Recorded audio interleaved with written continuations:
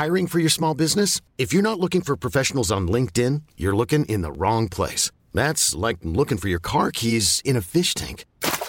LinkedIn helps you hire professionals you can't find anywhere else, even those who aren't actively searching for a new job but might be open to the perfect role. In a given month, over 70% of LinkedIn users don't even visit other leading job sites. So start looking in the right place. With LinkedIn, you can hire professionals like a professional. Post your free job on linkedin.com/achieve today.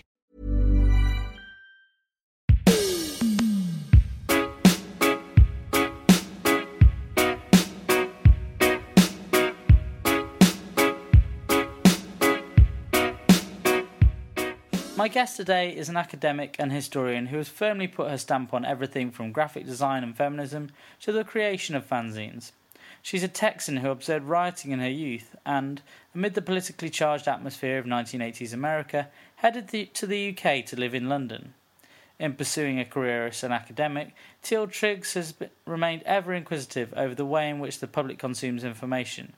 She's trained the microscope on the Pussy Galore typeface in Fuse 12 propaganda and looked at the role of women in craft and design. She's author to an eponymous book on fanzines, and as we meet in the shadow of the Royal Albert Hall at the Royal College of Art, where she's an Associate Dean, I begin by asking her about the subject dear to my heart. First of all, thanks very much for asking me to be involved in this interview. Any excuse to talk about zines. I think it's really important for me that what the zines represent are individuals or they're collectives that have created the zines. And it's the notion of the hand. So the handmade, the do-it-yourself, it's individuals who want to say something to somebody else about their passions. And that takes a lot of respect, I think, from a reader's perspective. I find zines in general a really accessible medium. And if I don't know something, and if I can read a zine and I get one or two tidbits of information out of it, or an opinion, or where a gig's going to be, or where you can shop for the latest Pez dispensers, whatever it happens to be, I think there is a value in terms of this as a medium of communication. And they're just lovely things to hold, and they say something about the human-centeredness that I think in this day and age, we tend to forget about. Because of digital technologies, and everything is our handheld mobile phone, and it's PDF downloads, and it's everything that has to do with the immaterial, the intangible. Yes. But these things are real. You can hold them. You can feel a sense of passion and commitment and energy from the person that's made them. So they're special objects. Yeah, absolutely. And intrinsically, do you think that's what makes a good zine, the amount of sort of passion that someone's put into it, or is it more about being very specific on a certain subject? I think it's a combination. I think the zines that work for me, and all of them do on one level or another, as you're suggesting in your question, but I think what it does for me is it actually says this is an individual, or as I said, a collaborative piece of work, and there's a voice or voices that come along with that. And I think it's the fact that there's somebody who has a space to actually say something and take the time to say something means that we should perhaps read it, listen to it, engage with it in some kind of way. And I think it's that connection between the maker, the producer, the reader, the listener, again, depending on what kind of form the zines are taking. Yes. So I think there's something intrinsic in that kind of act of exchange. Absolutely. In a way as well. So one of your other big passions, of course, is music. I'm delighted. I can't wait to hear what your choices are today. What's the first song that you've got for us? Well, what I decided to do in looking at these, I think, 8 songs that you asked me to consider for today, is to kind of think back about what's still in my collection. So where's the timelessness to some of the music that we're going to talk about? The first song I want to talk about has to come from the Monkees. And this says a little bit about kind of my upbringing and my age, unfortunately. that growing up in the U.S. and in Texas in particular, at a time when pop culture and pop music was kind of coming to the fore, and a band like the Monkees coming out in 1967 with specifically Pleasant Valley Sunday, which is my all-time favorite, I think. I knew all the words. I knew, Davy Jones, Mike Nesmith, Mickey Dolenz, and Peter Tork. They were all there as characters. So I watched the TV show, I did the full fan thing, got the autographs, and listened to their music. So you were sat right there in front of the TV? And just watched them, yeah. So 1960s, think of the American living room, just sitting on a Saturday afternoon watching, the band play and the kind of scenarios.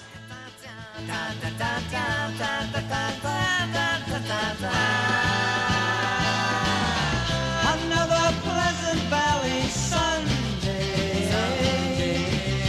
charcoal burning everywhere. Another Pleasant Valley Sunday, here in Status Symbol.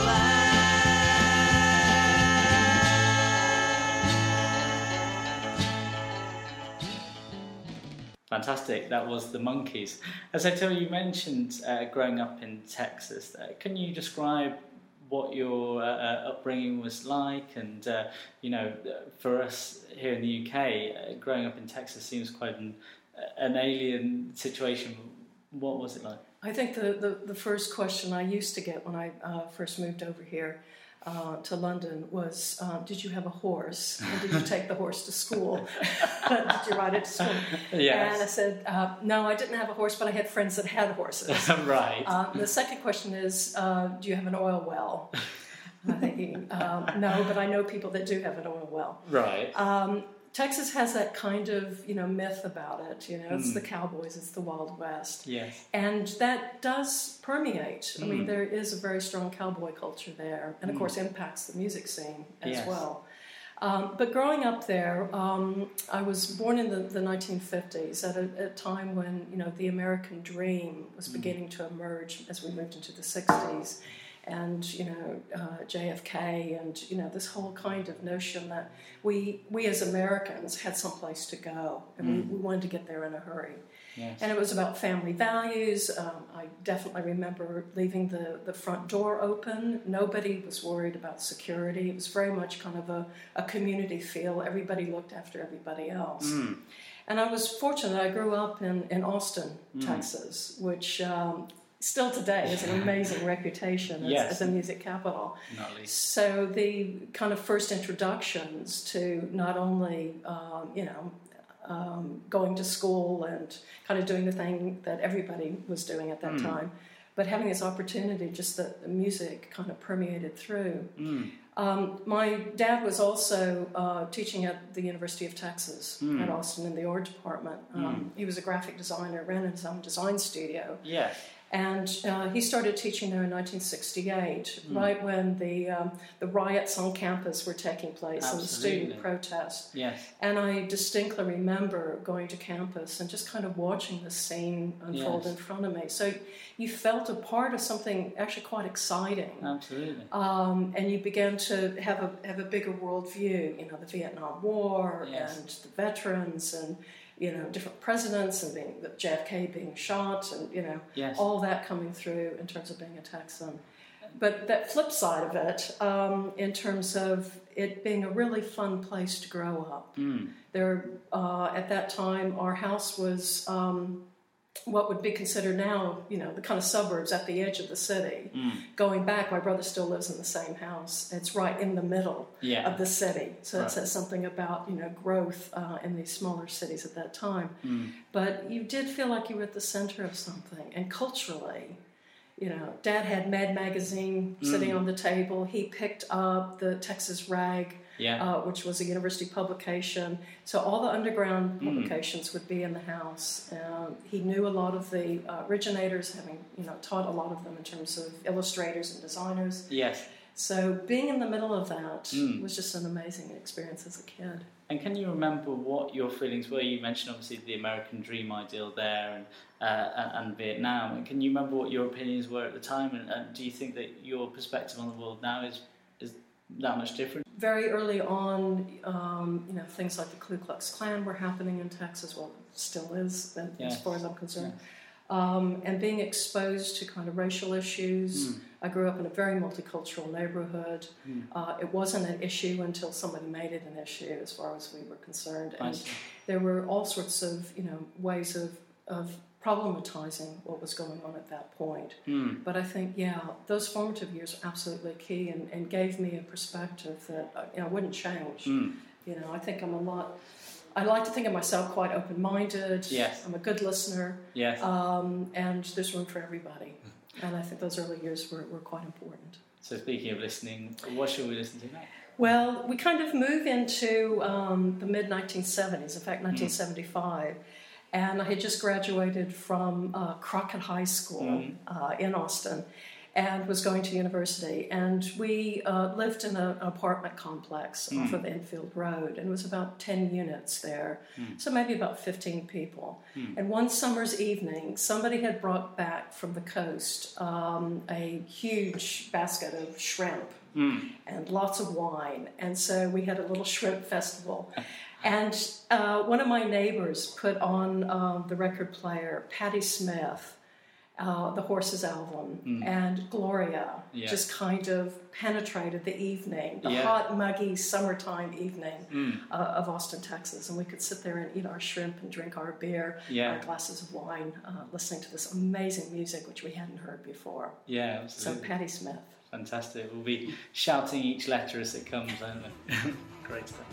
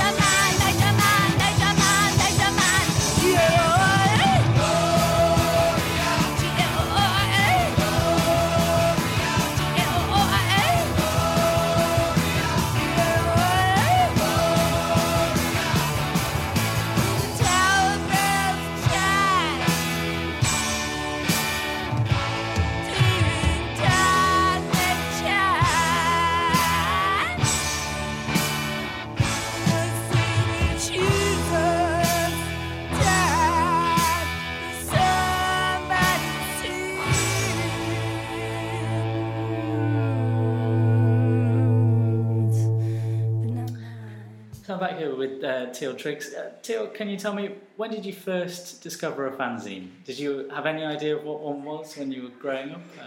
Yeah, I think as I mentioned earlier, the house was kind of full of underground publications, and it's slightly different than a fanzine, but it's still, alternative press.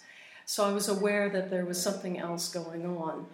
And I think I had seen fanzines for some of the punk gigs in Texas floating around, but I didn't really engage with them at that point. And it wasn't really until I came to London, and a friend of mine had located in a trash bin somewhere in London a fanzine, and he said, I think Teal will like this. Yes. And he brought it to me, and it was the first issue of Sniffing Glue. So great introduction to looking at this punk scene and thinking, my God, there's something fabulous going on here.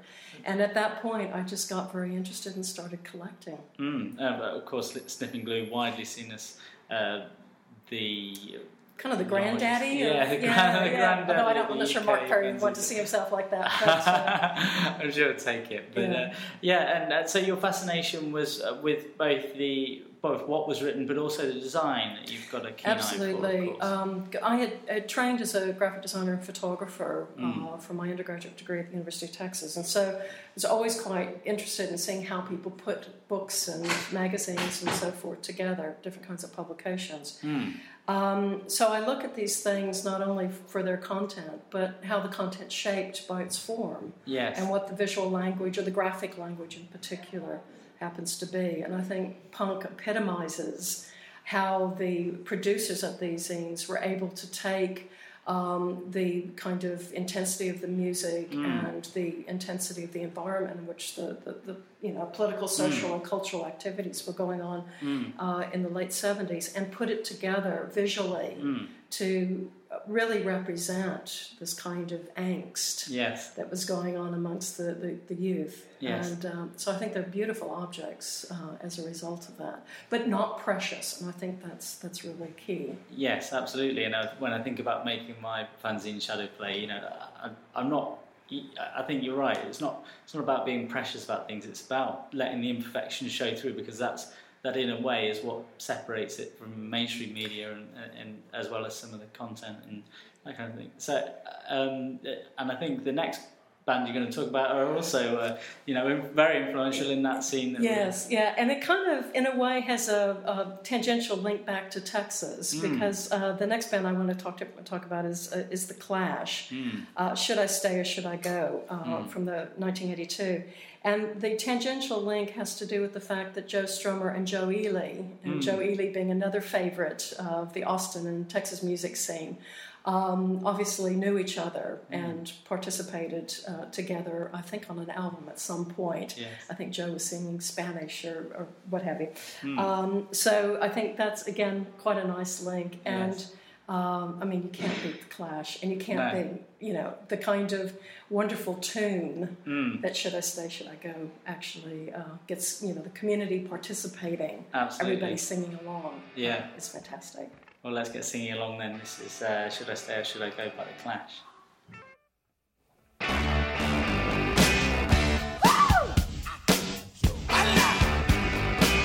Darling, you got to let me know.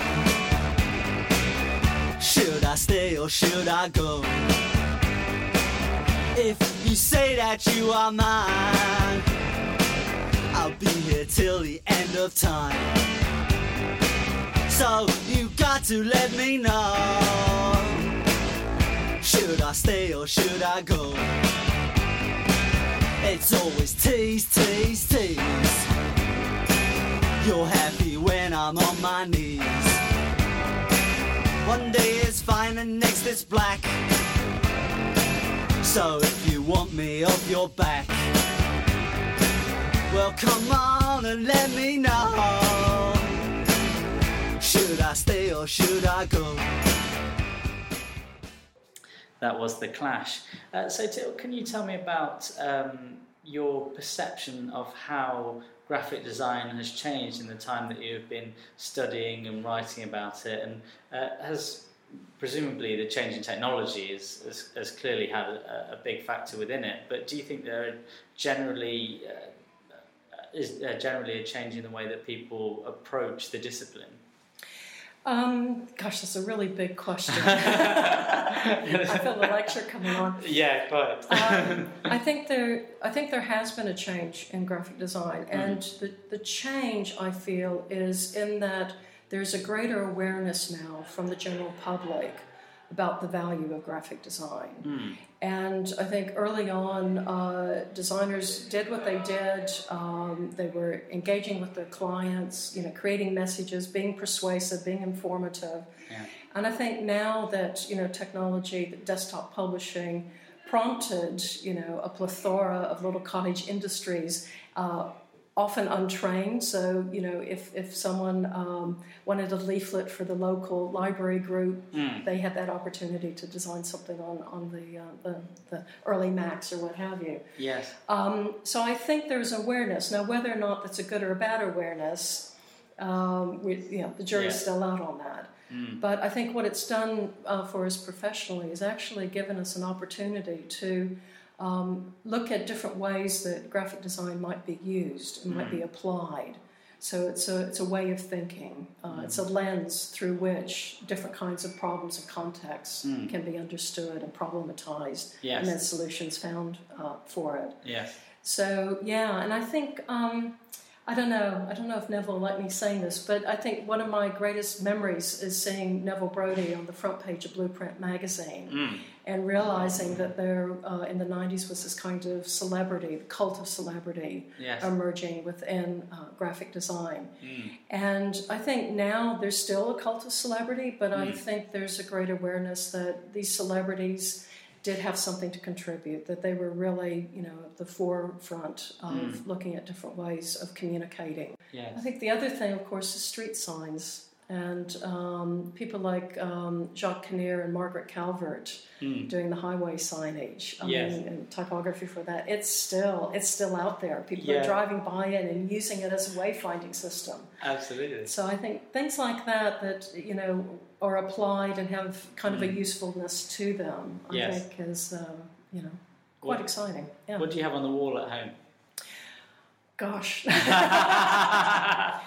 Lots of posters from the Armadillo World headquarters, circa 1970. Right. I've got a real range of things. I've got a lot of student work up on the walls. I have a lot of my dad's paintings from the 40s. He started off as a painter before he became a designer. So, again, it's very eclectic. Yeah. But, I don't have any posters up on the wall at the moment. So what's the next piece of music you've got for us? The next piece I have, coming back to the kind of art school tradition, has to be Kraftwerk. And I think Computer Love, 1981, just right when the technology was beginning to hit. And as you rightly said, its impact on graphic design, but even how Kraftwerk packaged itself as a brand with an amazing identity, which we know still continues today. Absolutely. Let's hear those German wizards.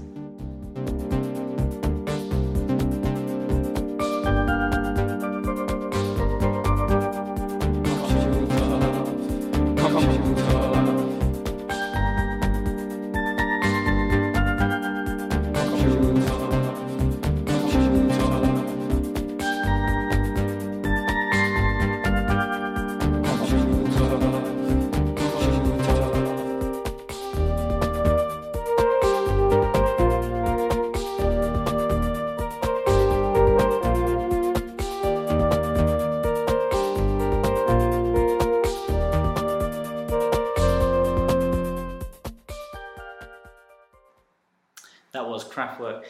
So, Teal, we're sat here in the shadow of the Royal Albert Hall in the Royal College of Art. What made you pursue a career in academia, as it were, and know that you wanted to study those interests in essentially finite detail? And how do you think perceptions have changed over time about how academia is viewed, particularly in the UK? I think I got into education, not only having been a student myself and done a long career, moving through, primary school all the way to doing a PhD. But my dad was an educator himself and a designer, as I said, at the University of Texas. So I think having him as a role model and watching him engage with students and engage with a community of professionals was just fascinating in terms of how he did that. And I think one of the reasons he had gone into teaching and one of the reasons that I went into teaching is I wanted to make a difference, and I know he wanted to make a difference. So I think being able to do that within education, it keeps you on your toes. You can't be complacent as an educator. Students are the drivers. They know exactly what's going on. But if I can help somebody just by asking a question, get them to think about their place in the world and what they want to contribute to it, then I think there's some value into that. So that's kind of why I went into education in the first place. And I was lucky that when I came over here to do my second MA in design history at Middlesex, that one of my colleagues actually ran a program, which is down at Epsom, which is now University of Creative Arts. And she invited me to do some teaching. So I had an entry level into British education. And I loved the fact at that point you didn't have any real assessments in terms of, grades like we got in the States, A, B, C, D. You were assessed, but the mark was less important to the students at that point. It was more about what they actually learned. And how easy do you find it to distill actually describing art and art criticism, and how do you make sure that you don't get drawn into that kind of seemingly stuffy world that is presented in the mainstream media of what art criticism is, or what the academic art world perceives, and what people genuinely enjoy on a day-to-day basis, and that kind of thing. What's your I think in terms of the kind of critical aspect of it, I mean, that's always going to be there, and in some ways, if the criticism is going on around you, it means you're doing it right. But I think one of the other ways that I'd like to think I'm going to stir it up a little bit, or at least give indicators of the value of an art school experience. I've just finished a children's book looking at the art school. It's going to be published by Wide-Eyed Editions later this summer. And it's how do 5 professors in 5 studios through 40 different activities in art and design help students, these kids, 10 plus, better understand the world that they live in and what can they do to make it better. Right. So how do you learn about data visualization and be able to turn on and off the electricity in the art school in order to save money but also save the planet? Yes. So, problematizing some of these aspects, but the value of design in relationship to, kids' learning experience. And I would love for Cameron and the rest of government to be introduced to this, to better understand, what we are giving to the economy, if you want to talk in financial terms, but to the kind of health and growth and well-being of a nation, really. Absolutely, that sounds fascinating. So that'll be later this summer. Yeah. So what's the next piece of music you've got for us? Well, I'm still sticking into my art school days, and it comes back to David Byrne and Talking Heads. And I think one of my all-time favorites, and the video that goes along with this, Road to Nowhere, it sums up what postmodernism is all about, what consumer culture is all about, and that kind of, never-ending life cycle that we all go through. So, David Byrne has to be it. Can you remember when you first heard it? Oh, I do indeed. Yeah. I was just absolutely blown away by it. And then when I saw the video that went along with it, it just summed it up. Here's art school and music coming together, talking about a theoretical subject, really, in terms of postmodernist thinking.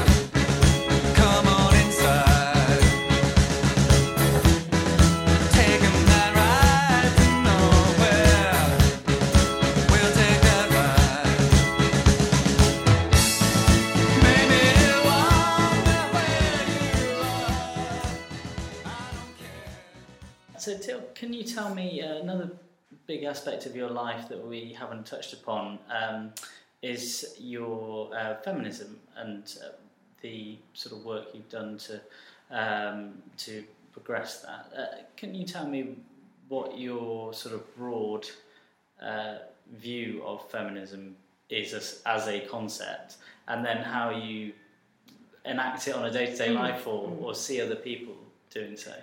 Yeah, I would definitely call myself a feminist, but I also call myself a humanist. And there are lots of debates going on within architecture and design at the moment.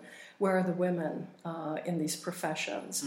And a lot of Twitter activity around this. Yes. And it's something I've been very interested in. And what I did early on with 2 other friends of mine is we started the Women's Design Research Unit right after we went to a conference, typographic conference, and there were about 30 some odd men up on stage, all white with glasses, and all of the same age. And I raised my hand and just asked the obvious question. Yeah. And what was really great about it, the organizers came back and asked if we wanted to be involved in a publication looking at propaganda. And so, of course, gender being highly politicized, and this was in the mid-90s. So it was kind of a way of bringing a group of women together to actually look at these issues, but specifically in the relationship to design. Because I realize, as a designer, I can't impact everything in the world, but I can impact, hopefully, a small corner of that world. Yes. And so that ripple effect, perhaps would be able to make a difference in some way, particularly young women who were looking for role models, who were looking for ways into the profession, which had been a fairly male-dominated profession at that point in time. It is slowly changing. There's still issues, but still slowly changing. So I think from that standpoint, feminism has always been a perspective. But I would not call myself a radical, bra-burning feminist by any stretch of the imagination. And I think this is where being a designer kind of kicks in, where you look at an issue and a challenge and you say, how are we going to resolve this?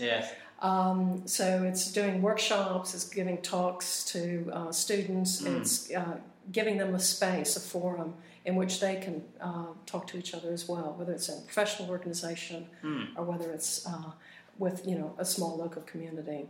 And there's different ways of doing that through design as well. So.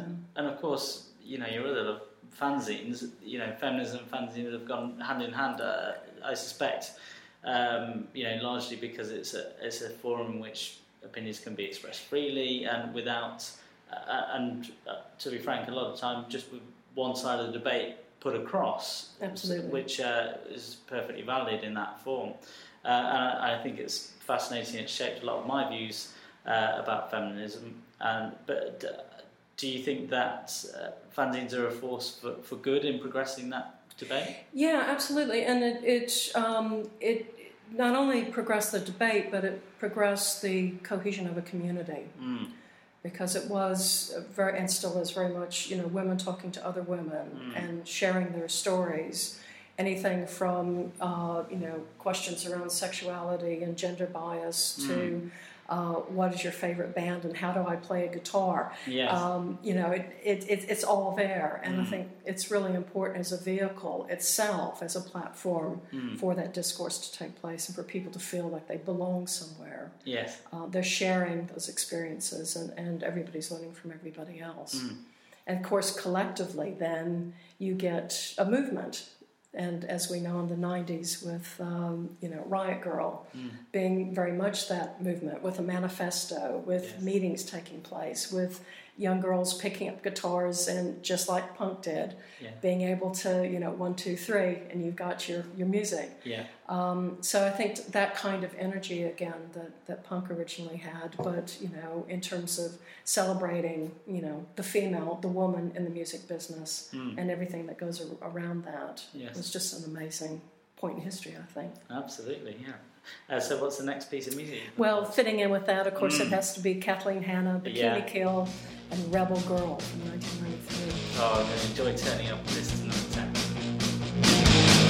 That girl thinks she's the queen of the neighborhood. She got the hottest drag in town. That girl, she holds her head up so high.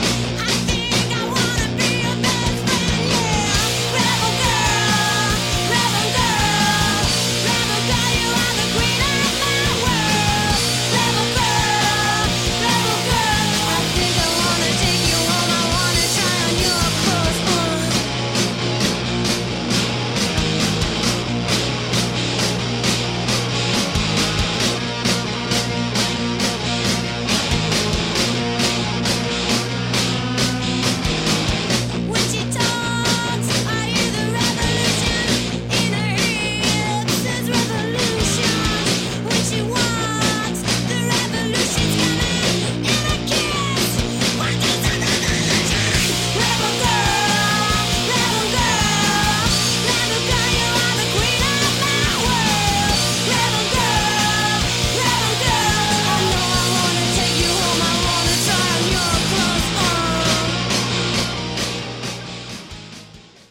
was Bikini Girl, and you were just saying there, Till, that you met Kathleen Hanna. Yeah, I had an opportunity. Kathleen Hanna was giving she was on a panel discussion in New York. I think it was the College Art Association, talking about her experiences. And I thought, I'm just going to, swallow my pride, go straight up to her and say, hello, Kathleen. Yes. She's absolutely amazing. I think what she's done for Riot Grrrl, but feminism more broadly, has been fantastic. And, we need more, I was going to say young women like her. We've all aged, but she's aged beautifully. And she's still out there doing it with her music, very much so. Absolutely. So, give us an insight into your life. What do you do when you're not here at the Royal College of Art? You've clearly got a diverse number of interests. What do you find yourselves doing at the weekend? What I do on the weekend, it's usually catching up from the week, like I think most academics and educators are doing at this point. I think my interests, again, vary. I love going to art galleries and just seeing what's going on. I love reading a book when I have a chance. Most of my time lately has been spent writing. Yes. It's a space where I can get down with my own practice as a writer and think through some ideas and get excited about ideas and do some historical research, go sit in an archive, see what other people have done. Yes. So I think that's... And you still like to do that? You go to the library, you feel like... Even in the internet age where you probably get I think sitting in an archive is the most amazing experience, and we're finding here that a lot of our students are intrigued by archives, and so it's kind of, again, going back to the physical object and seeing what that might reveal in terms of their own learning. So, no, I'd rather go to a library and sit there and dig through old dusty boxes. It's like playing detective. Yes. Yeah, it's really great fun. So tell us what you're listening to while you're doing that. What I'm listening to while I'm doing that? Well, I think that the next song I have is... probably one that's slightly different than the others, and that's Kylie Minogue. Again, I am really interested in how women in the music industry can transform themselves continuously and stay on the charts. Yes. And so Madonna, Kylie, Lady Gaga, they're all women, I think, that are doing amazing work. So I think the song that I tend to have on my... headphones is Can't Get You Out of My Head, 2001, and just that beat of, it's the syncopation on it, the kind of the drive of it, it keeps you motivated. It's good workout material, both intellectually and also in the gym. Yeah, absolutely. Well, we'll be doing the dance now, I'm sure.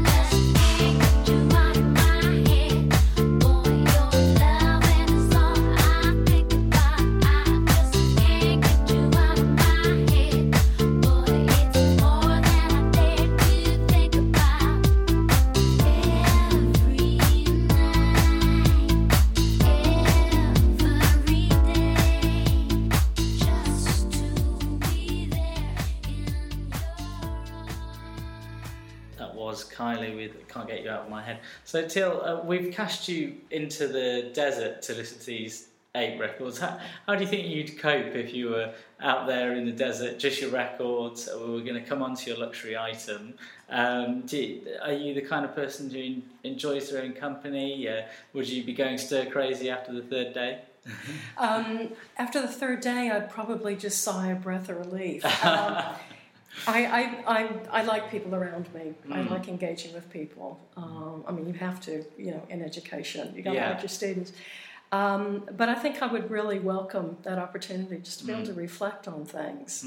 And I think the list of songs that we've talked about today there's something for almost every mood that you might encounter on your in the desert. Yes. That you've got a little bit of blues going on. You got some high energy stuff to keep you motivated during the day. You got your chilled out music, and as we were talking about earlier, the notion of the visual memories of some of these pop videos, like Kylie Minogue's video, Madonna, what have you, in relationship to the music. So at least you're kind of active in your head. Well. And I suppose if your brain was engaged and you're thinking about, you're reflecting on things. Is there a period in your life that really sticks out as either quite formative or quite a different or difficult period that you feel that you had to traverse? Well, every day's a challenge, isn't it? Making it through London is my constant challenge. I think for me the kind of formative bit was really when I got on a plane and left Texas and arrived in London as a young student. What did you have with you? What was in your suitcase? What was in my suitcase? I had a mad dash that day because I had sold a series of photographs to a big corporation, and it was like my last little bit of money before I left and became a derelict student. So I had my razor blade in there, which you can't have on planes now. I had matting board and cut up photographs that came over with me. So and I still have all that stuff in a box in the archive. Great stuff. And where did you live when you first moved? I first lived in a basement flat in West Hampstead because a friend of ours owned the house, and he said you can have the basement. And I was there for quite some time. You're not going to move out of that. Really good digs for the period, and then I had an opportunity to move to South London and become grown up and buy a house and do all the things that you're supposed to do. But I had a really hard time leaving North London, like I think all Londoners tend to do. It's the North-South divide. Right. I think I've acclimated a bit. I'm a good South Londoner now. So what's your final choice for today? My final choice is from Adele, and maybe slightly obvious, but I think her song Rolling in the Deep, which of course was a big hit for her. But I think what I like about Adele, again, she's her own woman. She's made it in the business, and her voice is just spectacular. And it goes back to that bluesy, sultry kind of Texas sing-songy, lovely, summer evenings. And I think she's great when you want to wind down and just kind of get back in touch with things. There's a fire starting in my heart, reaching a fever pitch, and it's bringing me out the dark. Finally, I can see you crystal clear. Go ahead and sell me out, and I'll lay your ship bare. See, I'll leave with every piece of you. Don't underestimate the things that I will do. There's a fire starting in my heart, reaching a fever pitch, and it's bringing me out the dark. The scars of your love remind me of us. They keep me thinking that we almost had it all. The scars of your love, they leave me breathless. I can't help feeling we could have had it all. In the deep, you have my heart inside, and you played it to the beat. So Teal, we've come to the end of your songs. Thanks so much for your time. Absolutely loved, hearing about your life and your perceptions on, all manner of different subjects. So if there was one fanzine first that you could take with you, and then I'll give you a luxury item as well, because I think you've earned a special luxury today. What fanzine would you take with you? What fanzine would I take? I think it would have to be the first issue of Sniffing Glue. Really? Yeah. Thank you, Mark Perry. Just because it was my first real introduction to the British zine culture, but also that I still feel it's one of those things that you can keep going back to and always finding something different as you flip through its A4 pages. So, yeah, it would give me good reading material. Absolutely, Yeah. although you probably make yourself very rich on eBay Well, these days. yeah. But, You can't sell these things. no, you really No. can't. I would not advise that. And anything else that you couldn't live without in the cassette? I think, so are we on to my luxury item yet? We are, Okay, yeah. great. I think what I would really love is a pen that doesn't run out of ink. That would be my luxury item, because I think to be able to record and document not only my thoughts but what I see around me Yes. would be amazing. So hopefully Yeah. in my archive Yes. one day some PhD student can come in, open up the box and see what I was thinking and saying at that particular moment in history. So that's fantastic. We'll give you a pen that never runs out of ink and even some paper too. Very Lovely. kind. Thank you. Thank you for being my guest on Desert Isolation Discs. I really enjoyed it. Thanks for the memories.